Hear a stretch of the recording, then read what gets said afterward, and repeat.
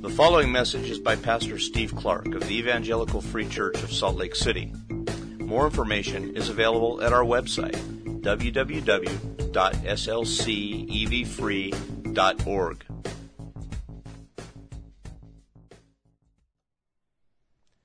Lord, we are your people gathered here before you, thankful for the fact that you have saved us, thankful for the fact that you are committed to building us, and also conscious of the fact that we need that continuing gracious work in our lives. We are broken off in many ways, in need of correction and turning and refining, sanctifying.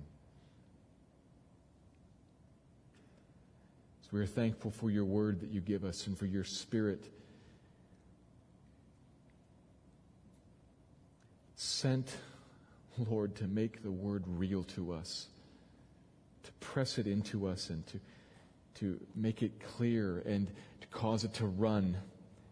And I ask you, Father, to now commission him to have your way in this room among us. Lord, there are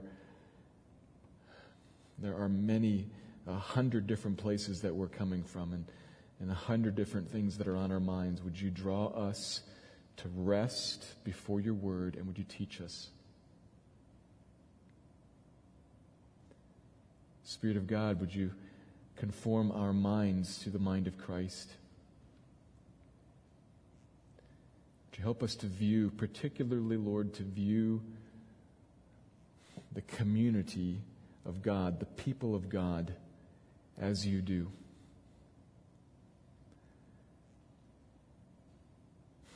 To view it with compassion and with mercy, with tears of mourning at its falling down.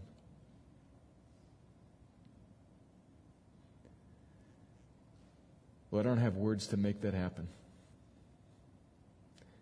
None of us have power to cause to rise up in us this kind of love and this kind of concern. So I put it at your feet and say, would you make it so? Would you grow in us concern for your downcast people, particularly of a certain sort, downcast because of our sin.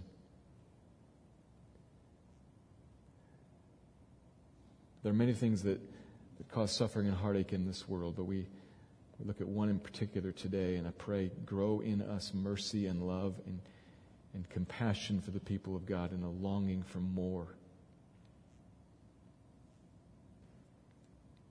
Make your word clear. Build your church. Honor the name of Jesus, this great King. Cause us to honor him and to trust him and follow him. And we pray in his name. Amen.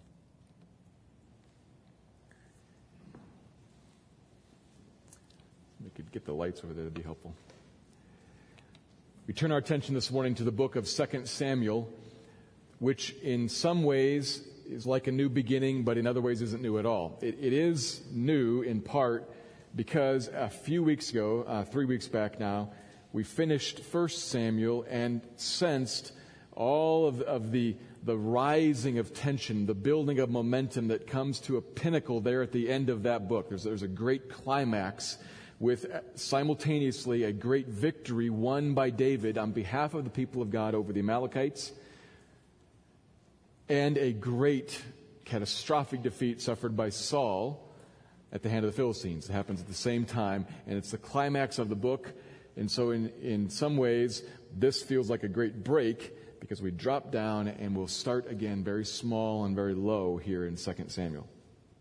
So it feels different, but it feels the same because it really is all the same story. As I pointed out before, 1st and 2nd Samuel are really the same book. Originally, they were one book. It's all the same characters, and we are still focused on the theme of God's kingdom coming and God's king coming. So it's a great bit of continuity, and also it's quite a bit of different story. The trouble isn't over, though, when we come to this great turn. You know, Saul's dead at the end of the book. It feels like, but the trouble's not over. David will face just as much difficulty in this book as before. You'll need to walk with God just as much as before. So we'll see many of the same themes continuing on. This morning, we note the theme of lament, the theme of mourning, mourning, mourning. The same place, incidentally, that 1 Samuel begins, on a note of sorrow with tears.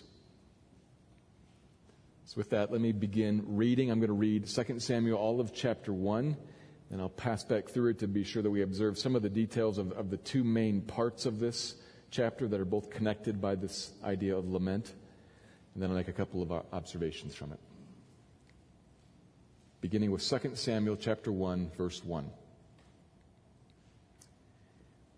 After the death of Saul, when David had returned from striking down the Amalekites, David remained 2 days in Ziklag, and on the third day, behold, a man came from Saul's camp with his clothes torn and dirt on his head. When he came to David, he fell to the ground and paid homage. David said to him, "Where do you come from?" And he said to him, "I have escaped from the camp of Israel." And David said to him, "How did it go? Tell me." And he answered, "The people fled from the battle, and also many of the people have fallen and are dead. And Saul and his son Jonathan are also dead." Then David said to the young man who told him, "How do you know that Saul and his son Jonathan are dead?" And the young man who told him said, "By chance I happened to be on Mount Gilboa, and there was Saul leaning on his spear, and behold, the chariots and the horsemen were close upon him. And when he looked behind him, he saw me and called to me, and I answered, 'Here I am.' And he said to me, 'Who are you?' I answered him, 'I am an Amalekite.' And he said to me, 'Stand beside me and kill me, for anguish has seized me, and yet my life still lingers.' So I stood beside him and killed him, because I was sure that he could not live after he had fallen. And I took the crown that was on his head and the armlet that was on his arm, and I have brought them here to my Lord." Then David took hold of his clothes and tore them, and so did all the men who were with him. And they mourned and wept and fasted until evening for Saul and for Jonathan his son and for the people of the Lord and for the house of Israel, because they had fallen by the sword. David said to the young man who told him, "Where do you come from?" And he answered, "I am the son of a sojourner, an Amalekite." David said to him, "How is it you were not afraid to put out your hand to destroy the Lord's anointed?" Then David called one of the young men and said, "Go, execute him." And he struck him down so that he died.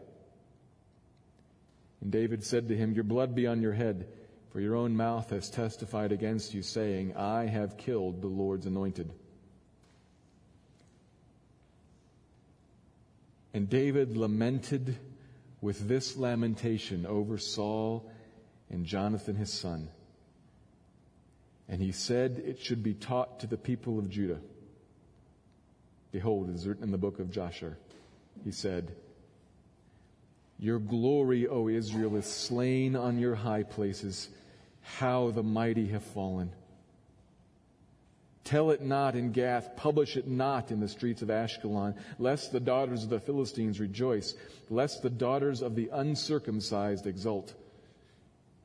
You mountains of Gilboa, let there be no dew or rain upon you, nor fields of offerings. For there the shield of the mighty was defiled, the shield of Saul not anointed with oil. From the blood of the slain, from the fat of the mighty, the bow of Jonathan turned not back, and the sword of Saul returned not empty. Saul and Jonathan, beloved and lovely. In life and in death they were not divided. They were swifter than eagles. They were stronger than lions. You daughters of Israel, weep over Saul, who clothed you luxuriously in scarlet, who put ornaments of gold on your apparel. How the mighty have fallen in the midst of battle. Jonathan lies slain on your high places. I am distressed for you, my brother Jonathan. Very pleasant have you been to me. Your love to me was extraordinary. surpassing the love of women. How the mighty have fallen, and the weapons of war perished. 1 Samuel chapter 1. The chapter begins with Saul dead, and we're back in Ziklag, David's home base in the land of the Philistines. They've returned there after striking down the Amalekites, it says. So this is the setting, and it reminds us of why it is that Saul's dead. He refused to obey the Lord in striking down the Amalekites. So there's the setup here. Saul's dead because of his disobedience regarding the Amalekites, and the first section of this chapter is framed with David, on the other hand, killing Amalekites. We're reminded that he waged war against them to free the people, and then he kills this Amalekite who says he killed the Lord's anointed. So we have this contrast set up. And he finds out about it from this Amalekite messenger who's come to Ziklag on the third day. A small little point here that's worth noting, because this is the third time that mention of the third day has come up in the last couple of chapters. We can't make too much of it because it's not the main point anywhere, but on the other hand, it's coming up a couple different times here. It was on the third day that David returned to Ziklag and found disaster. The city burned, back at the end of 1 Samuel. Came back, found it burned, and comforted himself, strengthened himself in the Lord, and then met with the Lord, and the Lord sent him out as a great Savior. And then they found an Egyptian who had been left in the desert for 3 days and 3 nights on the point of death, and David acts to revive him, and then he proves influential in leading them. And here it is, on the third day they find out that the king is dead. The old kingdom has passed away, and the new kingdom is about to come. These are the kinds of things, we see them in other places throughout the Old Testament, the kinds of statements that set up, without ever explicitly saying, the Messiah is going to die and rise on the third day. It doesn't explicitly say that. But it sets up a preparation for us. Good things happen from bad on the third day. That's all that it does here, and then it moves on. On the third day, he came and told them, Saul's dead. And he asks him how he knows, and he says, I was there and I did it, which is a lie, which unfortunately backfires. We know it's a lie because the narrator has already, in the previous chapter, already told us what actually happened. Saul's been wounded, and he asks his armor bearer to kill him, and the armor bearer, knowing that this is the Lord's anointed, greatly fears, it says in the text, and will not strike him down, so Saul kills himself. And he lay there all night. It wasn't until the next day that the Philistines came to strip the dead. So he lay there all night. Plenty of time for a gold-digging Amalekite to come and find the gold crown and the gold armlet and see a golden opportunity. I know who I can ingratiate myself to, David. And he goes 80 miles over 3 days to go get himself a reward. He tells them this unlikely story of, I just happened to be in the king's inner circle as an unknown foreigner with nobody else there. And David, as we see later, checks out his story, asking him, now who are you again? I'm the son of a sojourner. Oh, so you are one who has dwelt in Israel and knows better than to raise your hand against the Lord's anointed. That's why he kills him. For the crime of murdering the king. Blood be on your own head, you testified to it yourself. That's how David deals with Amalekites who strike against the name of the Lord. But in the middle, drawing our focus, that story of the Amalekite is interrupted and placed right in the middle to draw our focus, which is the connection point to the second half of the chapter, verses 11 and 12, the reaction to this news. David took hold of his clothes and tore them. And so did the men who were there. And they wept and they mourned and they fasted for Saul, for Jonathan his son, for the people of the Lord, the army, and for all the house of Israel. Heartbroken. They break down in mourning. which is what then connects us to the second half, verse 17, where David lamented with a lamentation that he taught to the people of Judah to teach them to lament. So we have an immediate response in verses 11 and 12. And then in the second half, we have a thoughtful, pondered response that is calculated and propagated. So this is what we're supposed to get. This is how we are supposed to react. An immediate response might be a wrong one, but a thoughtful, contemplated, propagated one is what we're supposed to see and it's supposed to resonate with us. This poem here in 17 and following is given shape by the threefold repetition of the phrase, how the mighty have fallen. In 19, 25, and 27, he's talking about the mighty ones, Jonathan and Saul. Probably has particularly Jonathan in mind because of how he ends with Jonathan also. But he means Saul too, which is remarkable. He includes Saul in this. Actually mourns for him. This is the glory of Israel slain on the high places, the mountains of Gilboa. He uses a unique word for glory there. Perhaps we could translate it as beauty or honor. Here's the honor, the beauty of Israel, cut down. The pride of Israel, the sweet beauty of Israel, including Saul. If he could stop it, he would. Verse 20, the gloating that will surely happen amongst all the Philistines, the uncircumcised, the non-believers. He's gripped by that. And he wants this to be passed on to the people of Israel, the people of Judah, that they would lament and they would see, these are the leaders, these are the crowns, the glory, the honor cut down, and non-believers will gloat over this. What a sorrowful thing it is. This one who was the defender, the bow and the sword, the shield, no more, which leaves the people vulnerable, no longer adorned in beauty. Mourn over Saul, you daughters of Israel, over Saul. And then he comes to Jonathan at the end, his sweet brother who loved him in covenant love.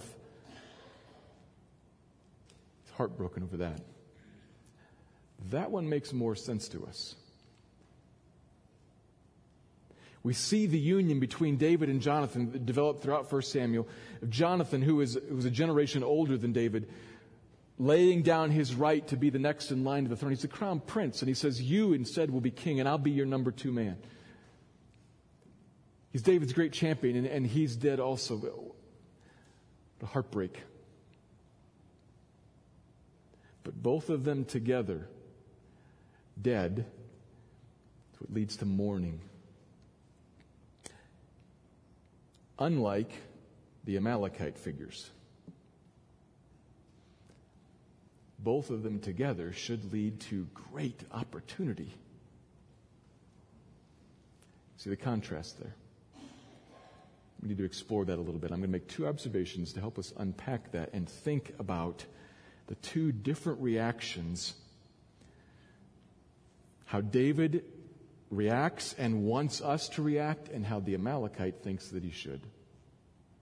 So let me make 2 different points. Here's the first one, touching on the mourning aspect. The downcast state of the people of God is a grievous thing. The downcast state of the people of God is a grievous thing. And it should make us grieve. The main event that drives the whole chapter is the news of the military disaster. Everybody's dead. The army's destroyed. You'll recall also that the civilian population is displaced, chased out of their homes. There's refugees roaming all of the north of Israel. There's a great catastrophe, militarily speaking and societally. This is God's judgment on Saul, on his house, and on the people who wanted a king like one of the kings of the nations. We saw this pattern in the book of Judges. God predicted it. In 1 Samuel chapter 12, he talked about verse 14 and following in chapter 12. He said of the people that if they and their king will fear the Lord and obey his voice and don't rebel, then good will come from my hand. But if not, if they will turn away from the Lord, then his hand would be against them. As he said in the very last verse of chapter 12, if you do wickedly, you shall be swept away, both you and your king. That's what's happened. God's hand rested on them in wonder, anointing Saul and using him to bless and to deliver the people. And in rebellion, God's hand was pulled back, actually reached out again in judgment. That's what's happened. And obviously that sweeping away is what leads to the dominant response of grief. He mourns because they have fallen by the sword. How the mighty have fallen, how the mighty have fallen, how the mighty have fallen.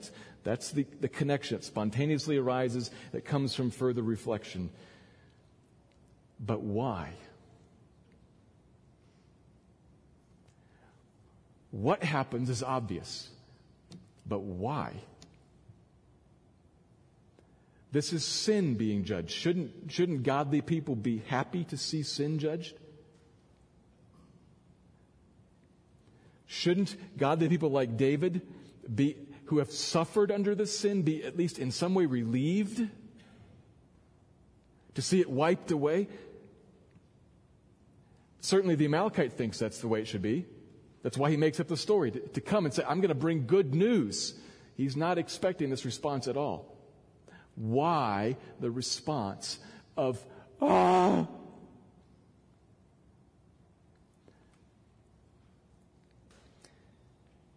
The answer is in the lament that he lamented and taught us to lament. This literal laying down, this casting down of all of these, not just the king and the prince, but the people, like so many sacrifices on the high places, slain. It leads to lamenting because, verse 19, it is the killing of the glory of Israel. And David, this is not rocket science, but this is the whole point. It's the killing of the glory of Israel, and David loves Israel. That's why.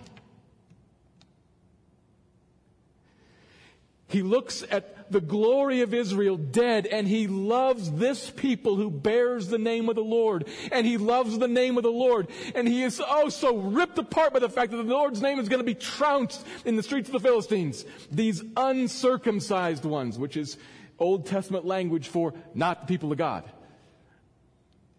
These non-believers are going to walk all over the name of the Lord, and the people of the Lord are going to be surrendered to vulnerable attack. They are kicked out of their homes. They are killed. They are crushed. They are chased across the river, running for their lives. Oh! It's not complicated, but that's the reason. That which I love has lost something incredibly valuable. That's why people grieve. That's why we all grieve about anything. And the reason the Amalekite doesn't get it is he assumes David cares about David. I know how people work. This is the chance for David's name to be lifted up, for David's kingdom to come, for David's will to be done. Naturally, that's what he will want. And so this will be great news to him. What? Totally unexpected.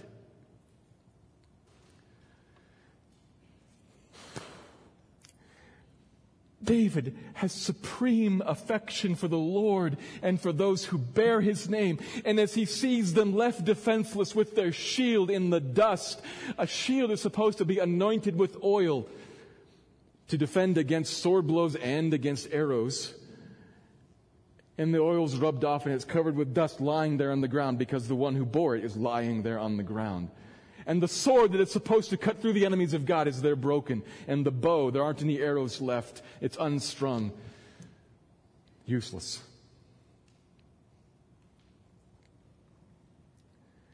Here are the daughters of Israel left without a head, without a husband. This is language of what a husband would do, to clothe you luxuriously in scarlet and put ornaments of gold on your apparel. You are widowed. In many ways, literally widowed, but figuratively widowed.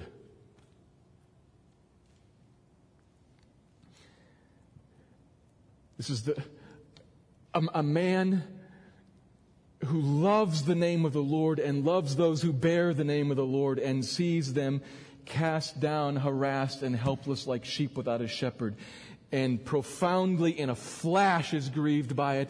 And then we don't know when, perhaps that night as he looks up at the stars and remembers the promise made to Abraham, so shall your offspring be. Oh God, but your offspring. We don't know when, but he puts it down, writing his tears.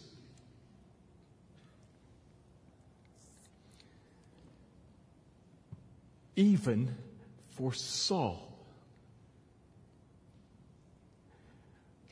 Which makes no sense. I mean, you can sort of understand the rest of it, but that's the man who for 13 years has been hunting him down like a dog. Because he sees that, yes, that has been my experience with him, but this one was at one point a beautiful deliverer with the power of the Lord on him, the leader and the defender of the people.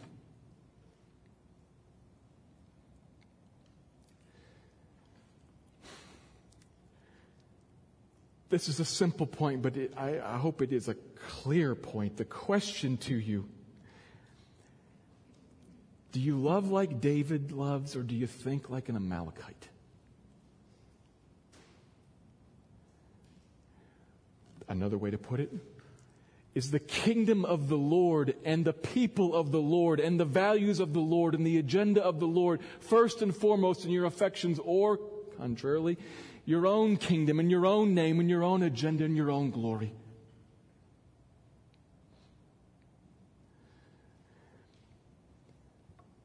That's the question being raised here.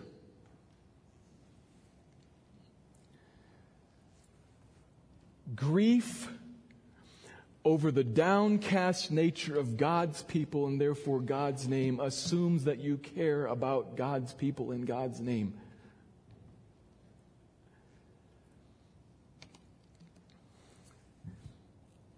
So do you look at the people of God who bear the name of God? That you look at the church.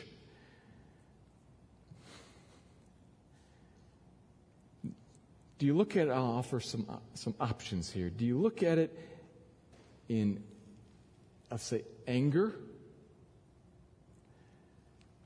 When you see it in sin, maybe sinning against you. Do you look at it in frustration and anger and annoyance? When you look at it in its sin and its failure, its cast down nature, do you look at it then with some slightly sense of pleasure? They got what was coming to them.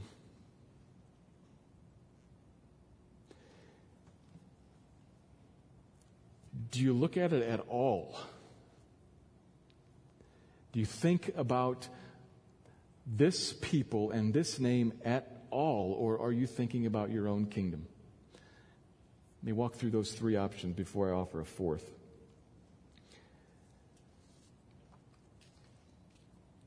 I think that for some of us,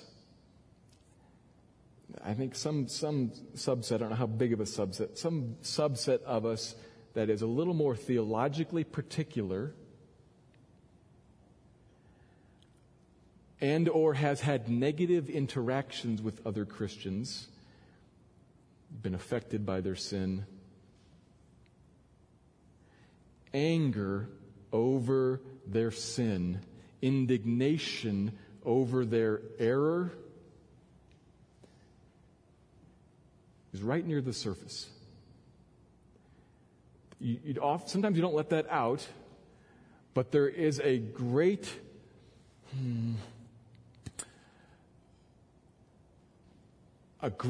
feeling of, I have been wronged, or these people wrong us or others. Never mind that they're Christians that bear the name of Christ. There is a wrong there. There is an error in their practice. There is an error in their teaching. There is an error that has affected me negatively, and I am angry. Is that you? As you look at the people of God, you find that in your heart. Sometimes that leads into the second one. A bit of what I'll call jealous pleasure. They got what's coming to them.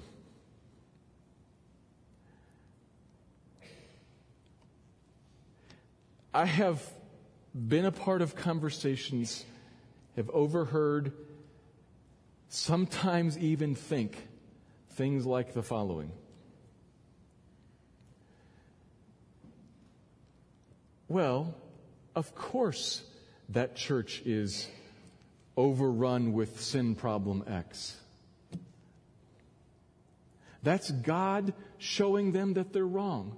Thank goodness. Of course, marriages are falling apart in that church over there. If they would understand properly how to disciple married couples, both those who are about to be married and those who are married, like we understand, then that wouldn't happen to them. There's a little bit of a in that. You see how that's often cast in it's a bad thing that happens over there, but there's also a little bit of a pride. We're not like that here. We know better. We teach better. Maybe there's jealous pleasure in you when you see a church that you disagree with or a ministry that you disagree with go through some sort of difficulty, some financial shortcoming that causes them to close their doors. You say, good. The judgment of God is falling on them to remove them.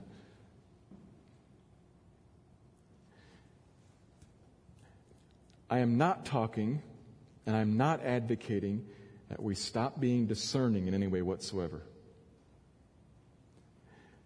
What I'm trying to point out there is something that's very subtle, and I'm not sure that I've been effective in pointing it out, but something that's very subtle that sets us against others with a feeling that we are superior, and we're almost happy at their failings and at their shortcomings, believing that good. God has moved to shut them down, to limit them, to cut them out.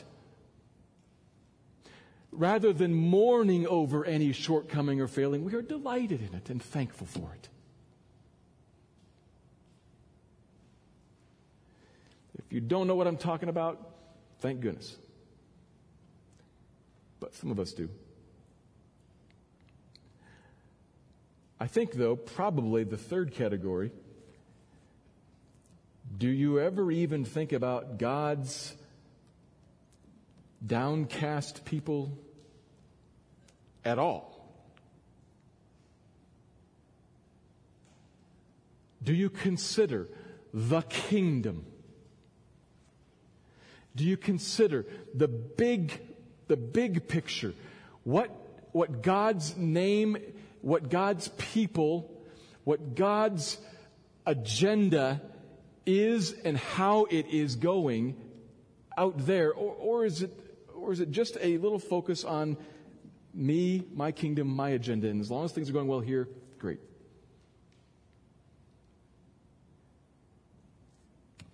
Do you give consideration when you see a person or a people, Christians, suffering, facing hardship, maybe experiencing the discipline of God? Do you think about that? Is your heart drawn to it? Are you in some way thinking, oh God, act, change? Or do you not want to be bothered?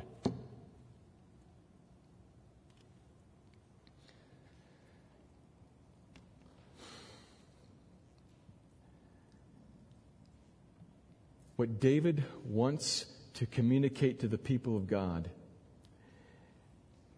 is a concern for the people of God, an attention to the people of God, and then an affectionate concern for the people of God.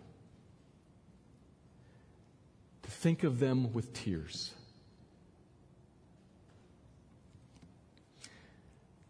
To see them harassed and helpless. To see a tragedy happening and to weep over it. I have to admit to you, brothers and sisters, I have to admit to you that as I approach this chapter, there's a bit of a disconnect between my heart and what I find here.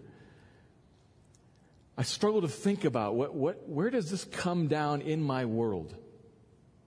I mean, I get David and the people and the king and all that, but where does this come down in my world?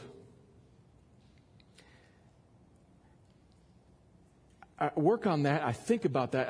I think where it comes down in my world is looking at other Christians in this church or other churches, but I think for me it's other Christians in this church and seeing where is God striving with them? Where's God pushing them in a way that hurts for them?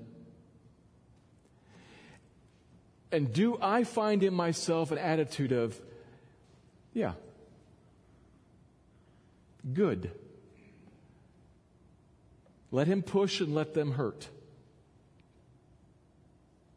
After all, it's because of their sin, and often it is. It's because of their sin.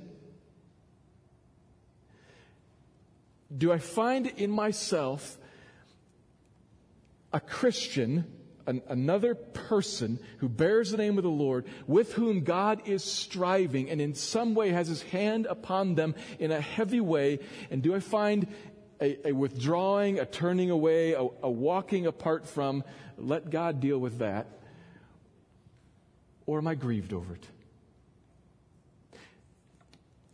I want to be very careful. I am not saying that I want to condone the sin. I'm not saying that David condones Saul's sin. What I'm saying is that nonetheless, we are to care for these people. These ones who bear his name just like I do. We are to say, yes, God's hand is heavy upon you. Yes, there is some casting down. Yes, there is some discipline here. And that breaks my heart because I care about you and I care about why that is. Why is it that God's hand is heavy on this person? In some way, there's something that he's correcting. Sometimes I'm able to discern that, sometimes I'm not. God always puts his hand on us to graciously, lovingly correct us, which is a marvelous, really good thing. Think about that. Every bit of God's discipline, every bit of God's hard conforming that comes to you, Christian, is because he, in good, gracious love, is trying to correct you.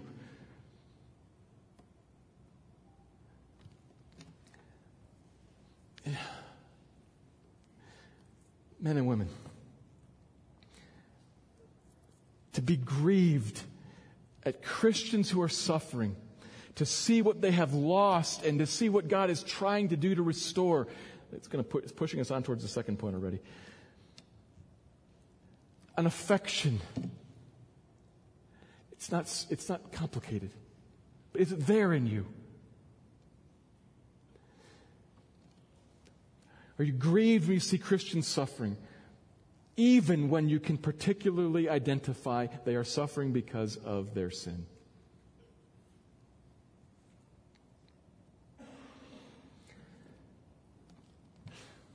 There's a second point I need to bring up, which is shorter because it's only hinted at in the text. It's not really what the text is teaching us directly. Directly, he's teaching us to mourn when the people of God suffer loss. But here's the second point.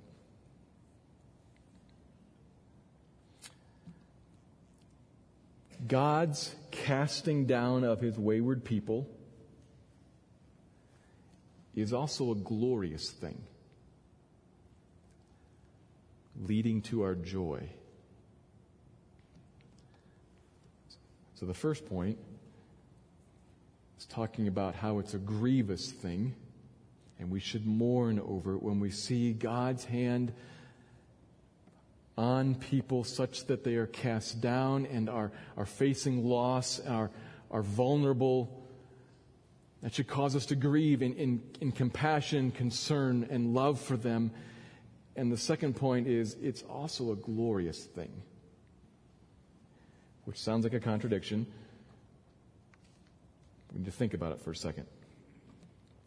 Because there's another reality that is going on here in the book, that while David has this great sorrowful moment here, the fact of the matter is that this is the deliverance that everybody has been longing for decades.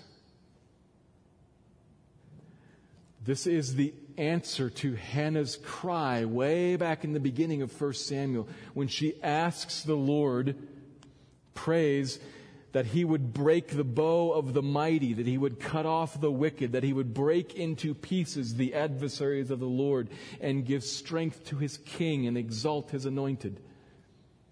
Those are her words from her poem at the beginning of the book.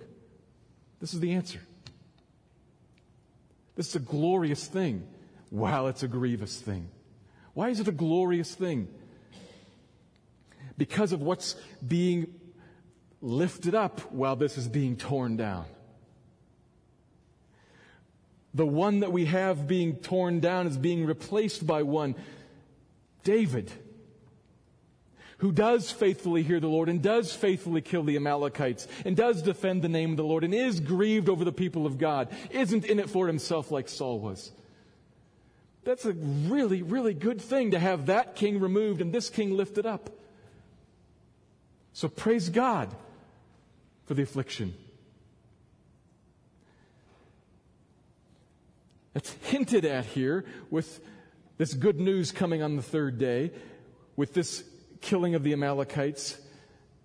But really it's more clear as we keep on reading. But you realize that this is how God always is dealing with his people in our hardship. When he reaches out his hand against his people to afflict in our sin, it's a grievous thing. And we should grieve for the people of God who are suffering and come alongside to help. But we should also point out to them and in our own hearts reserve a place for thank you. For thank you for the wounds. Thank you for slaying these mighty ones to give us a mightier one.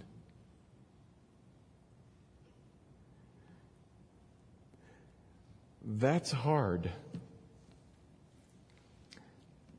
But it's how God works.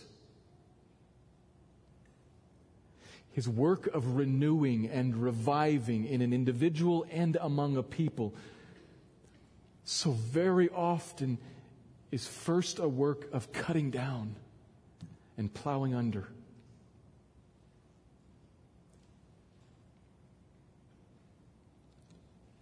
We should mourn the casting down. We should mourn the pain and the loss and the vulnerability. We should mourn the fact that in the short run, when Ichabod happens, like happened in 1 Samuel, and the glory of the Lord is slain on the hills, we should mourn the fact that God's name in the short run looks like dirt. That His people suffer. We should mourn that in the short run, but we should also keep the longer view and see that this is a clearing of a way of something so as to plant something that will grow and become marvelous.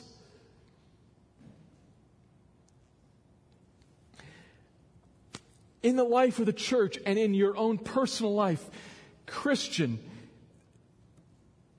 there's a great sorrowful reality that we have to reckon with. We don't want the king. We don't.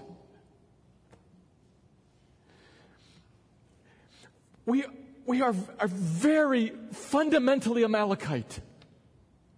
We want our own kingdoms, and we want Him to come along and put a stamp on it and approve it and lift it up. That's a reality. That's tragic, but it's real. And God in grace is plowing that under over and over and over again in your life. Because He wants to raise up a mightier one to cause the king, to reign over you. Weep and mourn and grieve and rejoice at the same time. In the same things. Be sorrowing but ever rejoicing in the same things.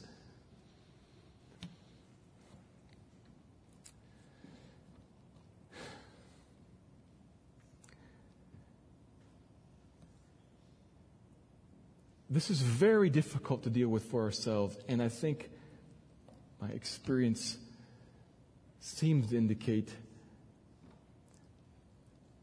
that it's so hard to do with other people that I shrink back from it.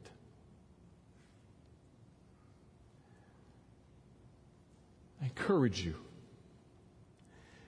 When you look around at other churches, but particularly the people that you rub shoulders with the most, people in this congregation, and you see them even in their sin. You see them suffering, even if you are certain that it is because of this particular sin. Draw near to that person and weep with those who are weeping. And also call that person. This is the part where I shrink back because I find that sometimes people don't want to hear this part.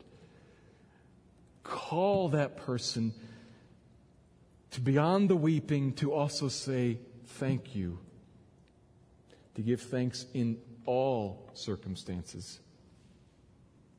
Because God's at work in you. He's weaning something away. He's plowing something under in you. That's hard to say. Some people don't want to hear that.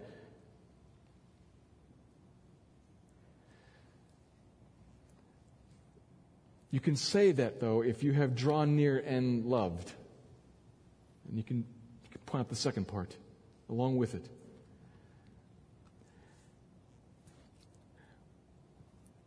Mourn over, mourn with God's downcast people.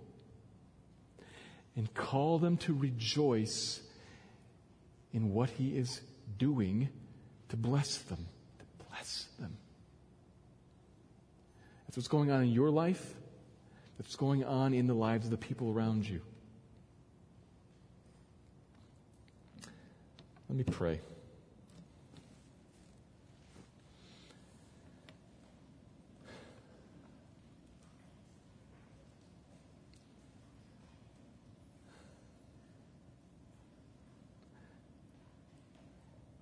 Lord, I don't know where you want to take this people, what you want to do with this people.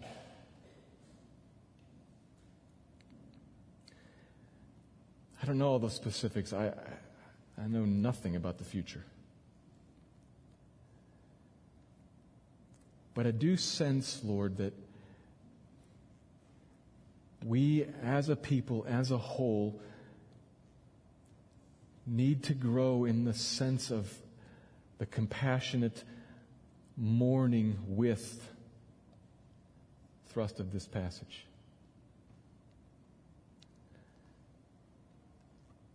So however you mean to do that, however you can do that, Lord, if we need that, would you grow us as a people?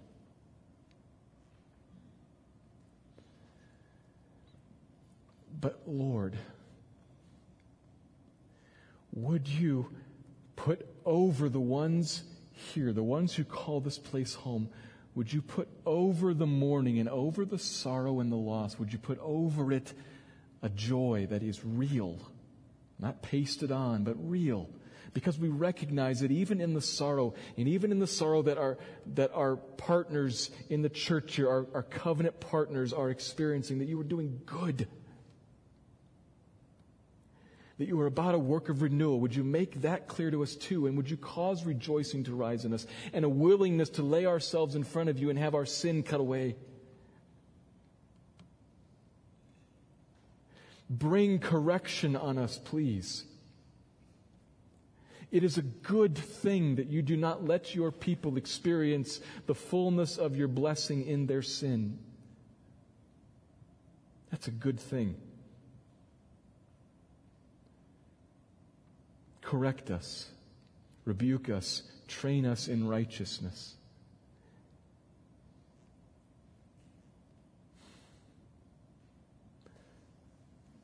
Lord, I don't know what you want to do. I don't know how you will do it, but I pray that you would grow us, that you would make this people, this few hundred people that calls this place home, that you would make us a real body that loves the people of God and that loves the name of God. It's more concerned about that people and that kingdom than about our own. Make us real, please.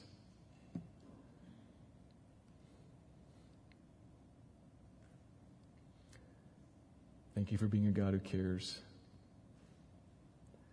For being a God who is concerned to build the church and not just to let us practice having church. So do that by your Spirit's power and for the glory of your great name, now and into the ages. Build your church. Thank you, Lord. Amen.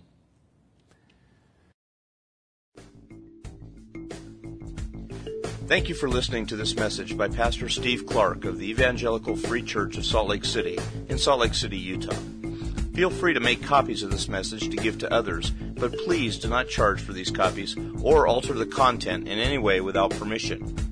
We invite you to visit our website at www.slcevfree.org or call us directly at area code 801-943-0091. Our mailing address is Evangelical Free Church of Salt Lake City, 6515 South Lion Lane, Salt Lake City, Utah, 84121.